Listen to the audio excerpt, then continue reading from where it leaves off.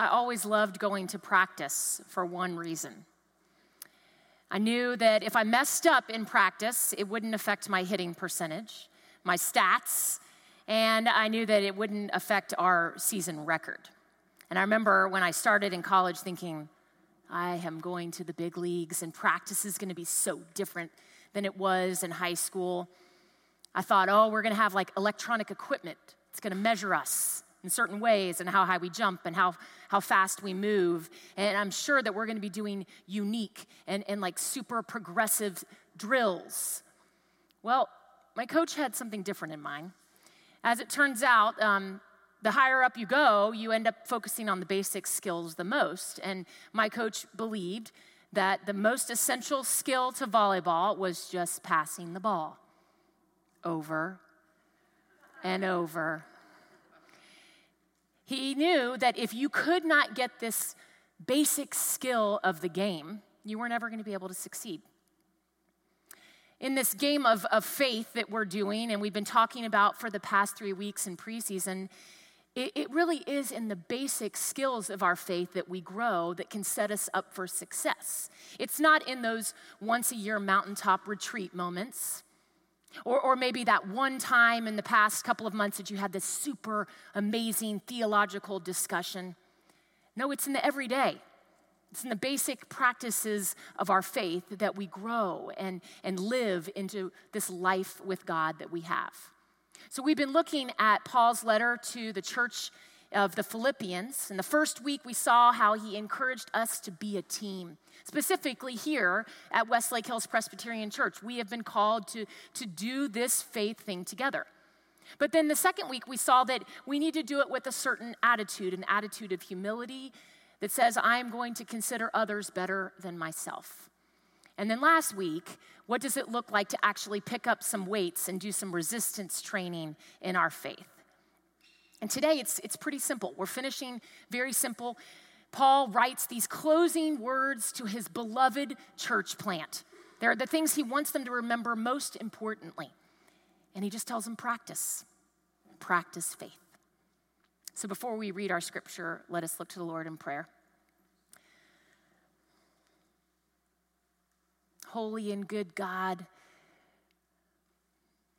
we feel your presence in the sweet smile of a newborn baby William, in the singing voices of our youth, in the jerseys worn by our staff that make us laugh. We feel your presence, God, and you are so good. Help us in these next moments to taste and see your goodness as we hear your word.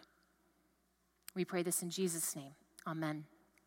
Hear now from the 4th chapter, Paul's words. Rejoice in the Lord always. Again, I say rejoice. Let your gentleness be known to everyone. The Lord is near. Do not worry about anything, but in everything, by prayer and supplication, present your requests to God. And the peace of God, which passes all of understanding, will guard your hearts and your minds in Christ Jesus.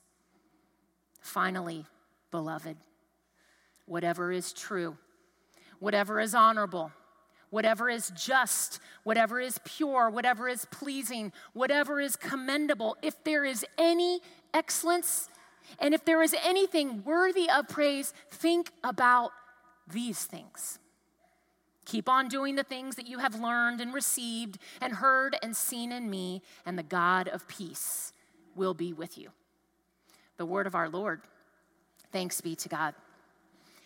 Paul begins this list of practices, and he begins with just telling them twice, rejoice. Again, I say to you, rejoice. Remember Paul's situation, though. He's on house arrest in Rome. He knows what before him is death. He doesn't get free. So why didn't Paul write, rejoice, again I say to you, rejoice when things are going well. Rejoice when everything in your life is turning out the way you expect it. Rejoice, friends, when you feel like it. No, it's rejoice. Again, I say to you, rejoice in all things. What if the first practice here is that we rejoice not based on the circumstances of our lives, or how we feel, but we just practice joy. We just do it. We practice joy. The joy of the Lord is our strength. It's not our joy, the joy of the Lord. But so much of what is going around us isn't joyful. A family walks into a Walmart. All of a sudden, violence breaks out. People are dying around them. A friend of mine's dad was so excited. He was in his 60s. He was finally losing the weight he'd always wanted to lose since he turned 40. Gets the diagnosis of stomach cancer. It doesn't seem right, Paul. It doesn't seem right in this day and age to be rejoicing, especially when there's people in my own family and my own friend group and my community of faith that the last thing they want and feel able to do is rejoice. What if rejoicing is not waiting until we feel joyful, just practicing joy? And so Paul tells us, let your gentleness be known to everyone. I remember the first time I met my friends Carol and Jerry back in Roswell.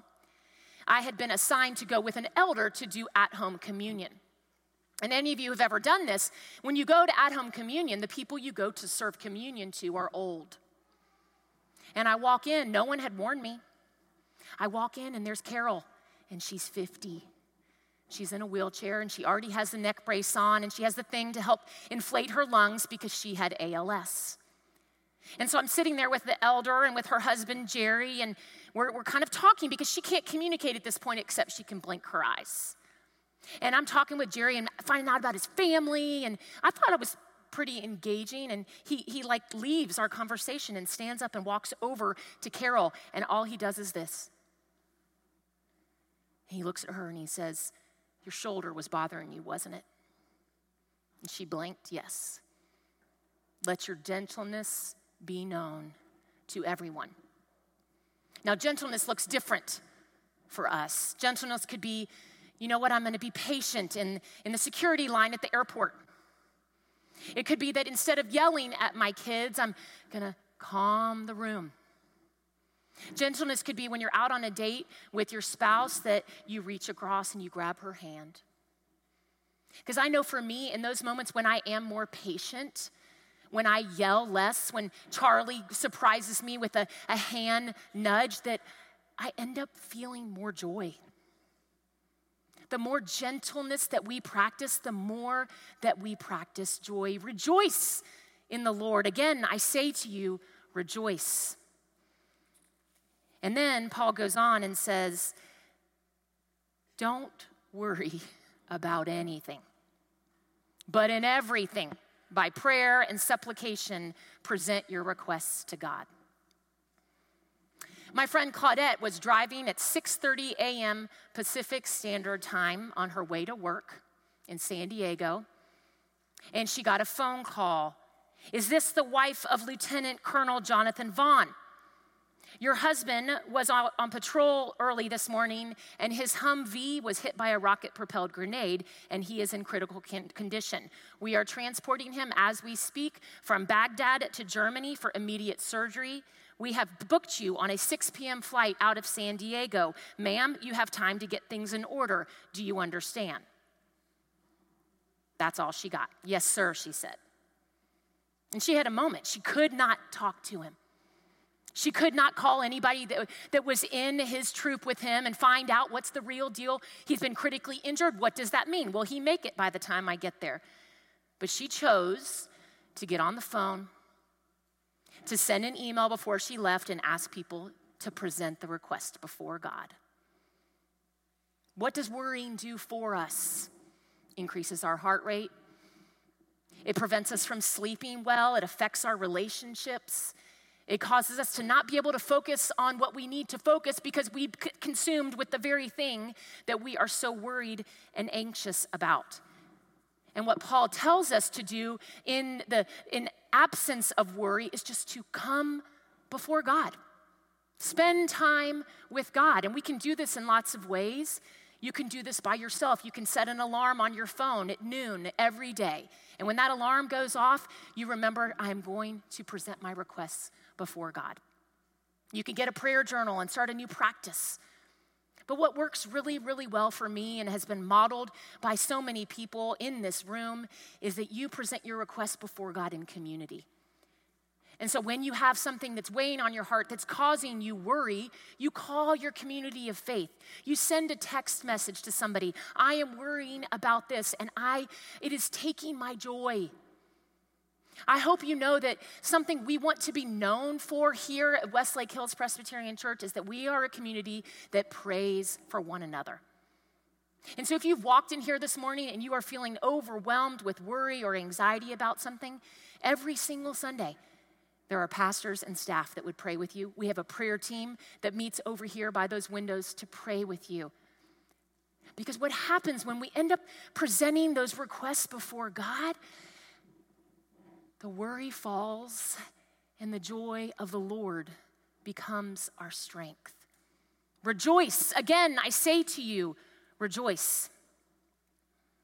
You and I both know that the things that we think about and the things that we look at and the things that we watch affect so much of what's going on in our heart. And so Paul closes with this.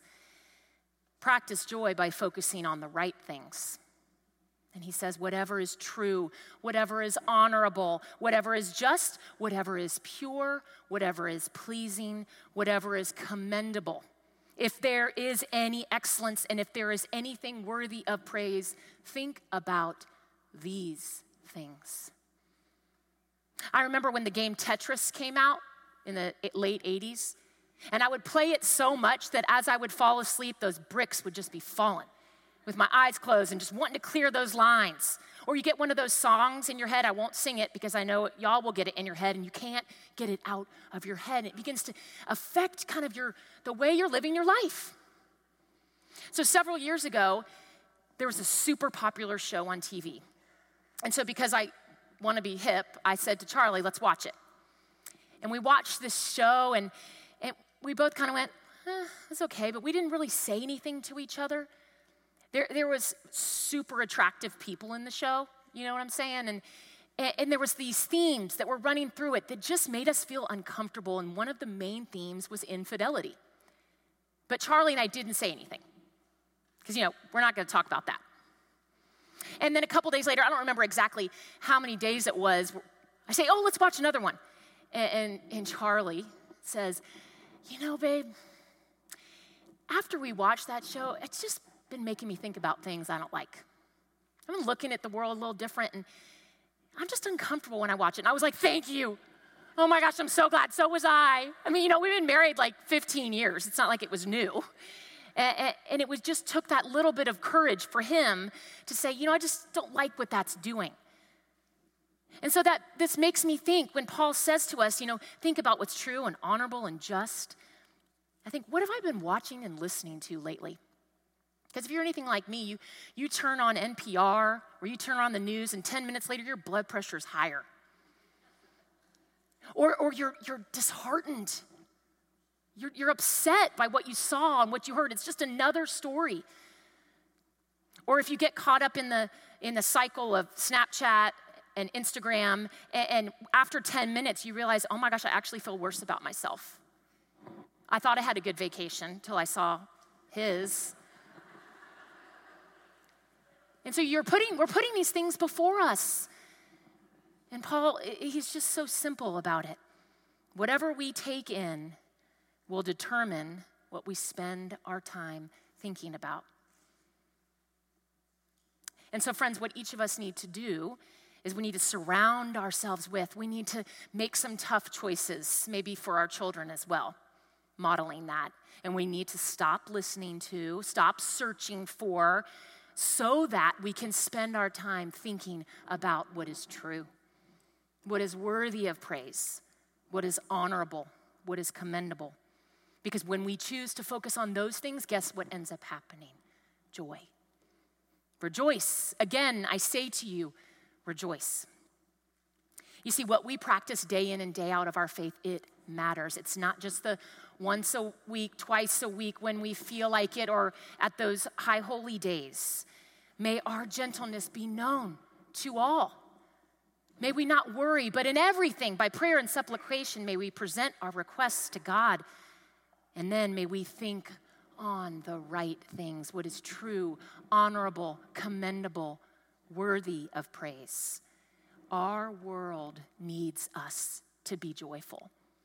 Our world is desperate for the believers in Christ to show up and practice joy. Day in, day out, wherever you find yourself, whatever space you find yourself, home, school, work, practice joy. May it be so in my life and in yours.